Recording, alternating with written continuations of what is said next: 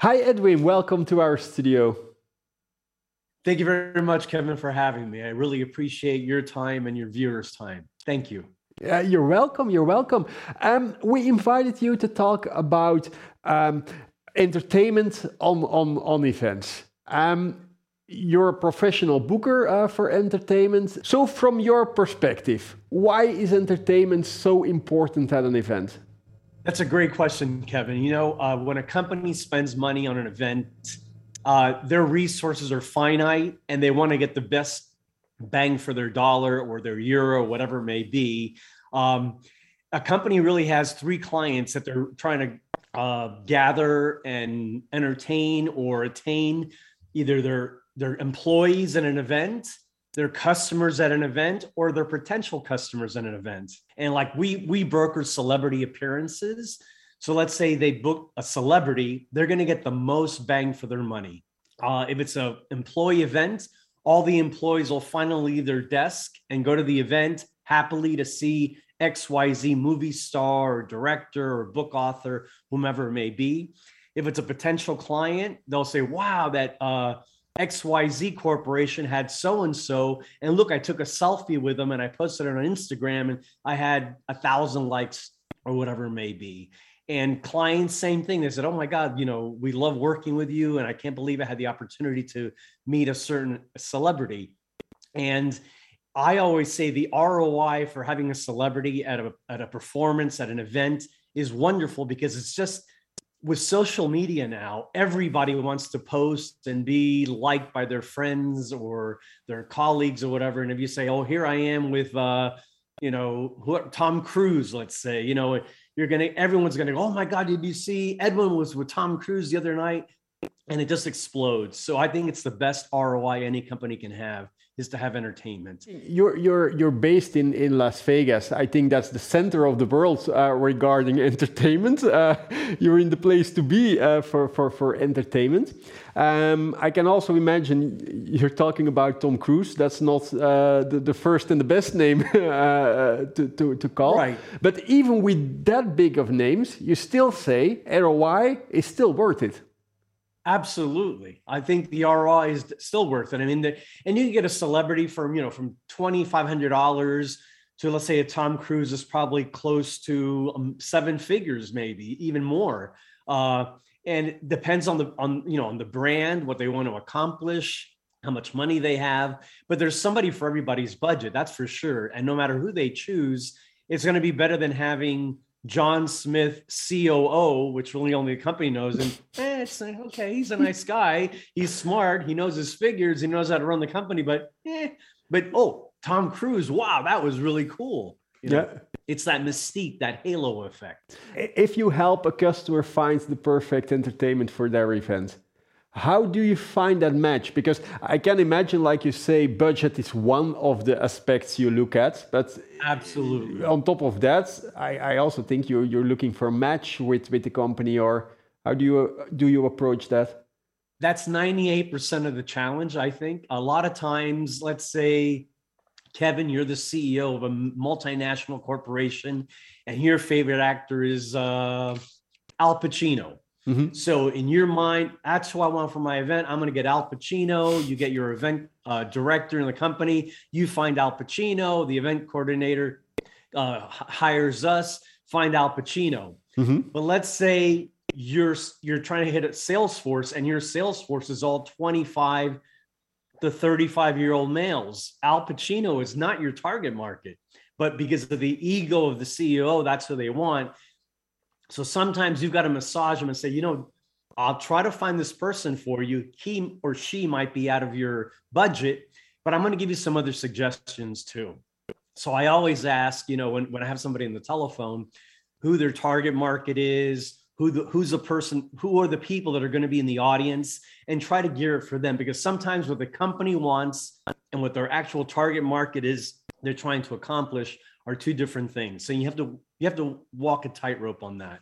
But if you're the CEO and you have an open blank checkbook and you want that person because you've always wanted to meet them, it's tough to overcome that sometimes. Yeah. If we're talking about hiring celebrities, is it then most of the time regarding just an acte de présence, or is it also about giving a speech, maybe do a performance or something like that?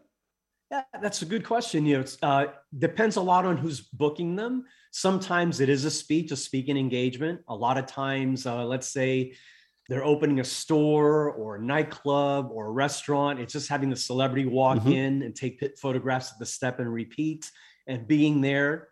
That way, all the publicity, say when they opened the restaurant, they had so-and-so there. Or sometimes it could be in a convention type situation. It could be having somebody just sitting there and having autographs or taking photographs of the people in attendance. So there's a lot of variables involved. Sometimes it's just coming in and walking around and meeting the employees in the corporation and say, so-and-so dropped by today and came to my booth, my cubicle and said hello to me before I even had a coffee this morning. And that starts the day off great. So it depends on the company, what they want to do with it, but there's a lot of variables.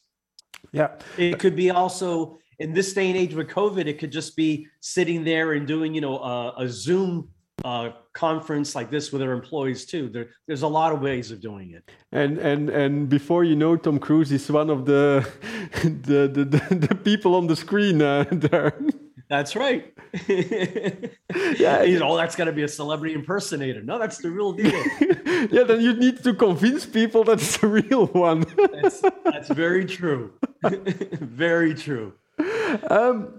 Booking a celebrity or a performance or an act or whatever you choose as entertainment, what I've learned in the business is that's also very important to have, a good understanding about the details. What is in the price? What additional fees may be subject? What can we do? What can't we do? Can we take pictures like that? What's your experience with that? Everything you mentioned, it varies from entertainer, from celebrity to celebrity. One thing a lot of people forget about is, okay, we booked them for XYZ, but then there's what's called the rider, RIDER, the rider. And the rider is how they travel, what hotel requirements they need, the per diem for food every day, how long the event's going to be, what they want in a dressing room or a green room, as they call it, before they walk on. And those can vary immensely. It could be from flying business class to flying a private charter jet. Could be from a room for them and a room. They usually never travel alone. They usually have a handler or someone that buffers them from all the business details. Sometimes it's a makeup artist or a hairstylist. If it's a famous Hollywood actress, she wants to have her hair and professional makeup done. It could be several $100s a day for food. It could be when they have a room, they want nobody in the room but themselves. They might have to have pink flowers. Is that the craziest thing? What is the craziest thing you ever seen on a rider? The craziest thing I've seen on the rider is they wanted certain wines backstage, certain alcoholic beverages, which is fine. And it normally is fine everywhere. Unfortunately, this client was a Native American tribal casino, and the state that they're working in will not allow any alcohol backstage. So luckily for so we said that's a no-go because the government won't allow it, and it was a moot point. But a lot of times, Kevin, these entertainers, they put something in there that's really picky, and it's just to see how much the person cares. Like there's a story, and it's one rock band. I can't remember the rock band. They wanted only green M&Ms backstage. And it wasn't really about the green M&Ms. It was they walked in and they saw the bowl of green M&Ms. They knew these people really cared about the details, and they're going to take really good care of us. And that's all it was. It was a little flag for them. The green M&Ms are there. They love us. They're not there. We can just walk through this. They don't care about us so much. So there's a lot of things like that. But a lot of people, when they're booking, they forget about, there's the added costs, the 2 flights for the entertainer, the celebrity, and somebody else, the backstage, what they require, the hotel room could be a suite, could be a regular room. There's a lot of details like that. And then a lot of people say, oh, we want them there for 6 hours. no celebrity is going to sit there for 6 hours. You probably negotiate between an hour 15, maybe 2.5 hours maximum. But after that, they're out of there. They don't want to be there that long. And a lot of people say, oh, we'll get them 2 nights hotel. They can come the night before. They can do the job, the gig, as we call it, and they leave the next day. No, as soon as it's finished, if there's a flight available, they're out of there. You know, their time is very, very, very valuable. And they might have this one job on a Tuesday, and that Wednesday, they might be somewhere else doing another job somewhere else. So they're in at the last minute. They do the performance, and they're out of there as soon as they can. But it's a great question, though, because people forget about all those added costs. Yeah, we call them pluses. Yeah, if you're mentioning private jets, then they are definitely pluses. Yes, yeah, but big time. You're talking about the celebrities liking the host or the organizer to pay attention to the details.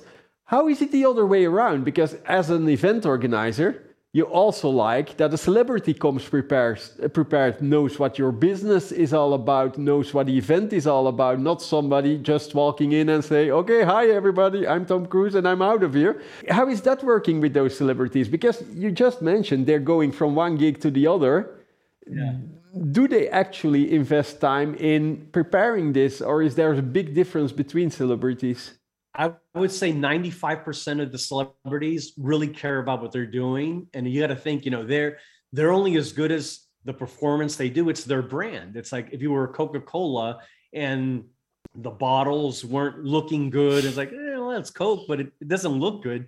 So, you know, they're on their game. As soon as they walk out of their room, they're on stage. Anybody that contacts with them. So I would say 95% of them care about everything. And sure, you get the ones, you know, they woke up on the wrong side of the bed, or they have marital problems or whatever, and they're just going through the motions. And that does happen sometimes, unfortunately. But with everybody, I think that happens with everybody. So yeah, I could have woke up this morning grumpy and I wouldn't be happy. It was, oh, I got to talk to Kevin. Like, oh, hi, Kevin. Yeah.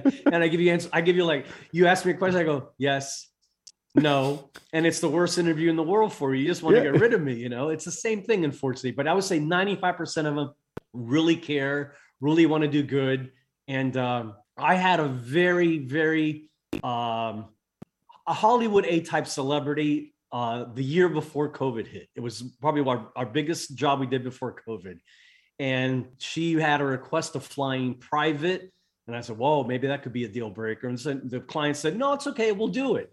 And then she came back and said, well, I don't want to fly their plane. I want to fly my plane.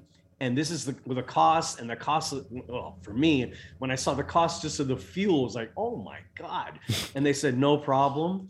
And then And I had to deal with her agency, and her agency was very detail oriented. And you could even say maybe too nitpicky. I said, this is going to go either really good or really bad. So as soon as the job was over, the next day I was on the line. I called my client and they said, she was the nicest person you could ever imagine. I go, really? I mean, this is a big, big budget event. And I couldn't believe it because it was so hard to put the deal together.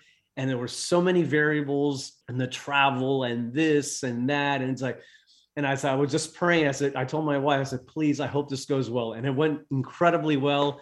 And but maybe because it was prepared so well. This is probably true. And then again, you know, at that level for a Hollywood celebrity, their managers and their agents, you know, they're the bad guys because they don't want the celebrity to be the bad guy. So they push all the boundaries as much as they can and they try to respect that, you know, but I do respect that. But anyway, it went very well. And as you said, you know, you never know. And they did a great job. And that's all that matters at the end of the day for the client and for the guests. Maybe as a last question, if you could give organizers one golden tip, what should they pay attention to if they organize an event and are looking for entertainment? What's the most important thing?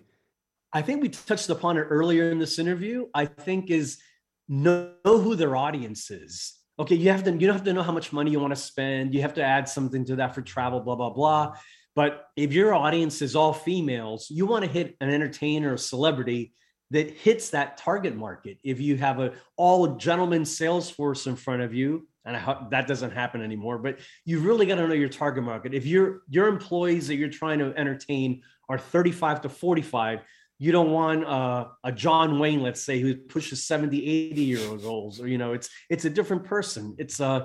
You've got to know your market, hit your market, and you'll be a success. The entertainer will be a success, and the event will be a success. But it's all about knowing who's in front of you on the stage, who the audience is.